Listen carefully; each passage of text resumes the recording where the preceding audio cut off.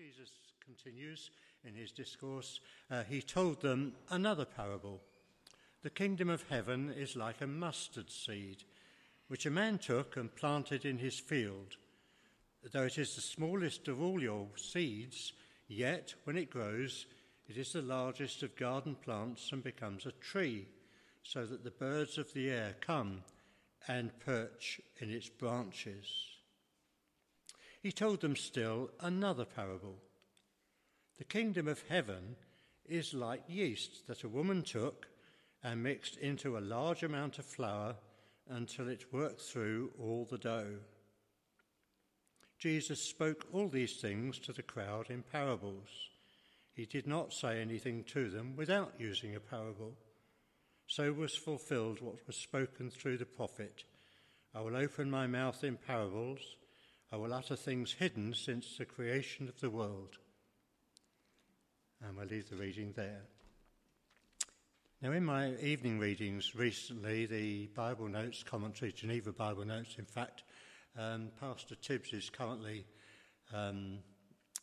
writing on Matthew, Pastor Tibbs at Upton Baptist Chester, which I found, I looked it up online to see where he was in Chester. So, in fact, our friends Rob and Mavis were at Upton Baptist many years ago. So a little connection there. But Pastor Tibbs suggested that the parables in this section of Matthew could give the impression that the proclamation of the word of God could produce only a sparse yield.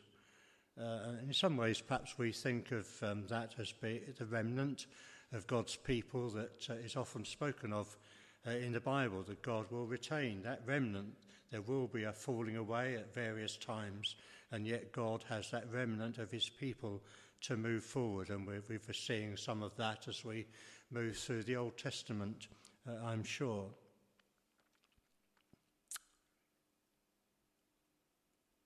And certainly it's our own experience of the gospel in our current day, particularly in a place like Brighton, which seems so hard and there seems so little fruit, as we might say. And he had 2 points to make. One was about the seed and the other about the yeast. And the seed, in fact the mustard seed rather than wheat, and I read somewhere a while back about what actually the plant is, because we think of mustard and cress. You plant on blotting paper and you have it in egg sandwiches and so on. But I'm sure that the mustard referred to here is probably something different, or in tropical, in the Mediterranean countries, maybe it grows into a bush. But anyway, that's by the way. So the seed he put as extensive growth. Jesus assures his disciples in this parable of real growth despite the hindrances. Growth is intrinsic, and apparent weakness. Growth is intrinsic, and apparent weakness belies an unexpected strength. The apparent insignificance of God's word has built into it the potential for disproportionate development. God has built into it the dynamic force of new spiritual life, and the worldwide spread of the gospel is very evident in our days, and that expansion is witnessed at a local as well as a global level. I mean, our situation, it's small, but in other countries, we think perhaps of what God has been doing in China over the years, and so on. But the main thing we think about this is that the size of the seed is not the only feature mentioned here. The other factor is usefulness. The illustration here in this passage is... so I've lost my place now, that's right, yeah. The illustration is quite specific. The resulting growth of the seed produces only a temporary habitation for birds. And that's what Jesus says. He says it becomes a tree so that the birds of the air come and perch in its branches. It was intended to provide a rest and not a nest. They just came and perched, had a rest and so on. They do that in the tree outside at the back of my bungalow. um,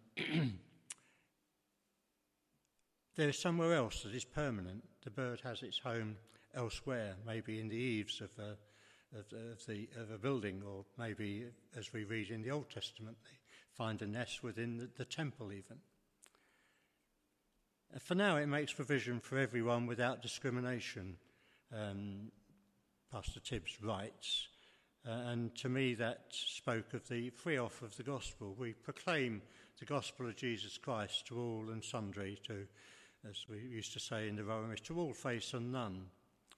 And the kingdom of heaven in this world will give benefit to anyone who comes into it.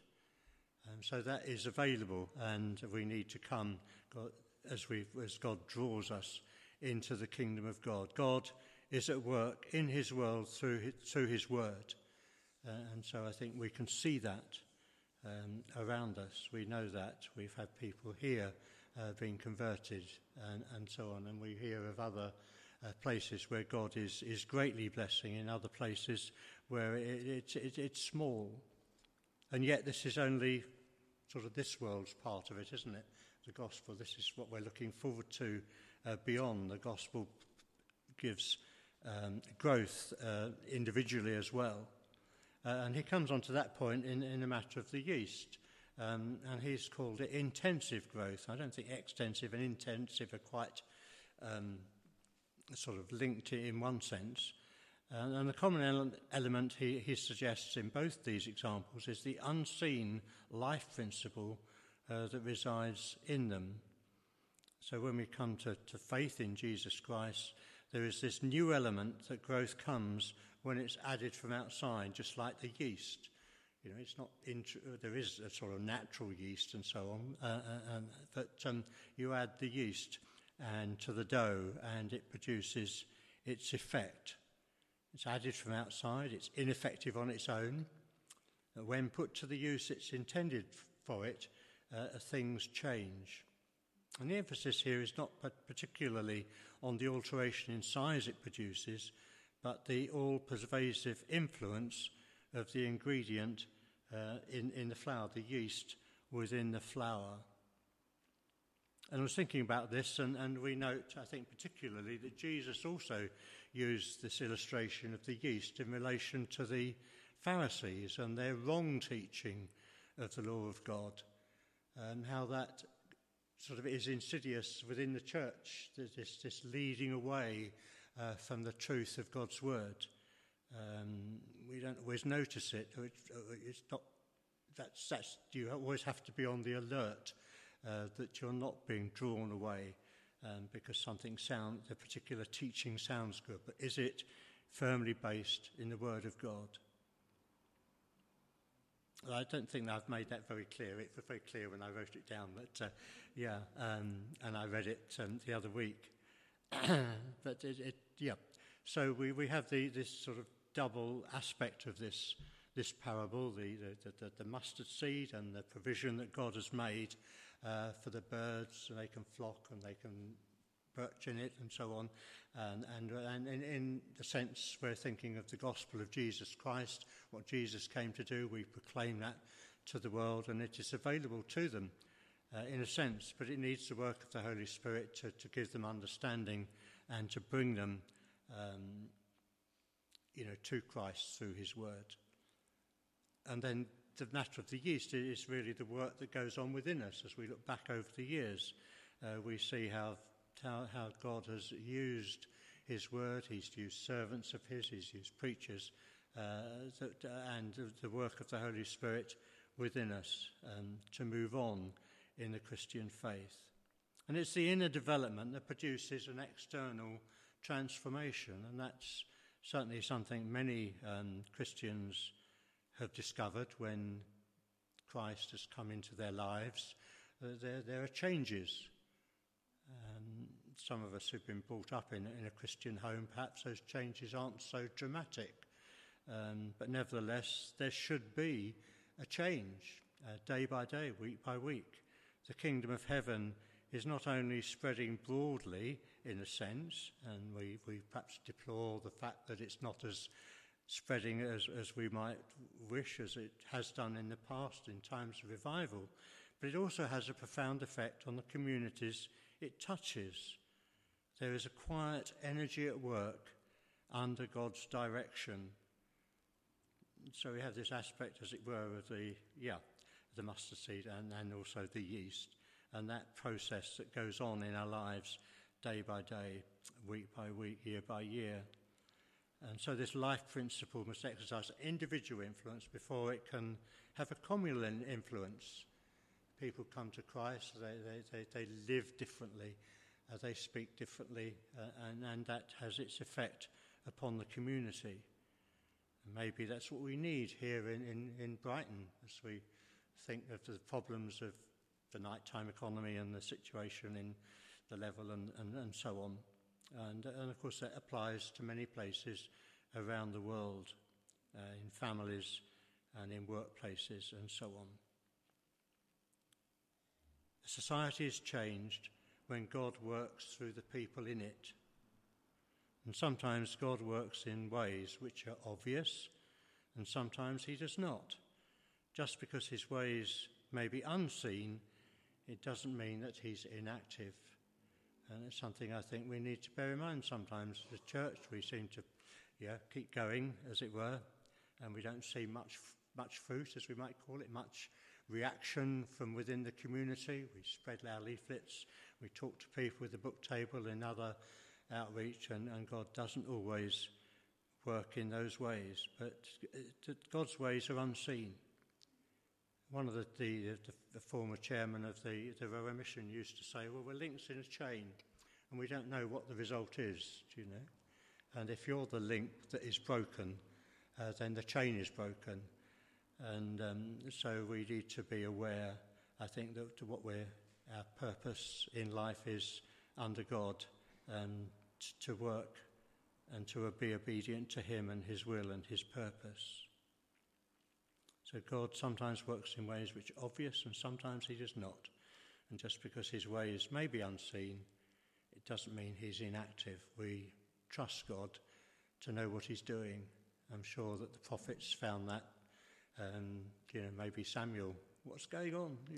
They're turning away from, and they've chosen a king and so on. But Samuel trusted God and moved on in that way. And as we come to this part of the body, this bit of God's kingdom, this corner of God's vineyard, as was often said in past years, this little bit of Brighton, as we come as part of the body of Christ to celebrate the Lord's Supper, let us not despise the days of small things or be despondent. Very easy to do that, isn't it? Well, here we are, we're still, how many? But God is at work. And he has added to us, not in vast numbers, but in the ones and twos, sometimes through conversion, sometimes people moving into the area and joining us, but God is at work. With parts of his church greatly blessed, let's not despise that either. Let's rejoice with those who rejoice and mourn with those who mourn.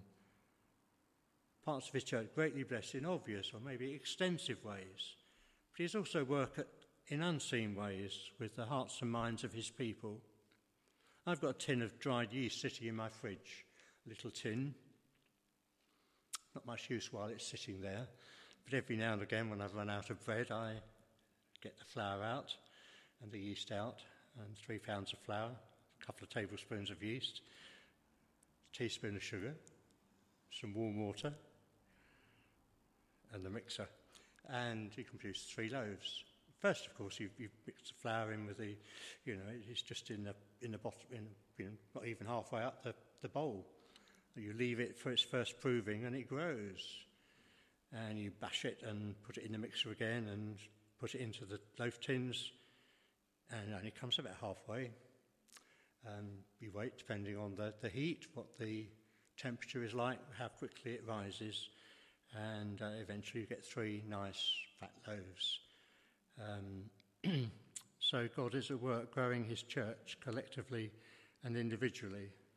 So there are those steps, as it were, in the flour, the water and the sugar and so on. But also, I was thinking on the bus on the way over, well, actually, dough is very sticky. If it's a bit too sticky, it gets all over your fingers, all over the work surface, and so on. But it needs to go in the oven, and the oven is set at a fairly hot temperature to bake the loaves. And in some ways, some of our problems we have, the issues we face, a bit like that. We need to be put through the heat of the day, the heat of the work, to actually produce what God wants us to be. Maybe that's a strange sort of analogy, but the final proof is not in the dough, but in the loaves. That's the useful bit. The dough on its own, the yeast on its own, the flour on its own, but bringing it all together and seeing and the time it takes, and then in the oven, and then the loaves. So let's encourage ourselves in this strange sort of way that God's work is going on. It is free for anybody to come and hear, and some people come like the birds and they fly away. But others, God is at work, and God is doing a change like the yeast. You can't really see what's going on. You just see every now and again, you look, it's not rising very much, leave it another 20 minutes and so on. And so we do need to allow God to work in his time. Well, let's use these comments, first of all, in our thoughts and prayer as we turn to the Lord's Supper, particularly in terms of God's work through Jesus Christ. And then a little later, hopefully, there'll be a short time of open prayer when we come to the table after we've come to the table for particular matters, but particularly thinking perhaps how God would work in our own lives and for the work of him and the church.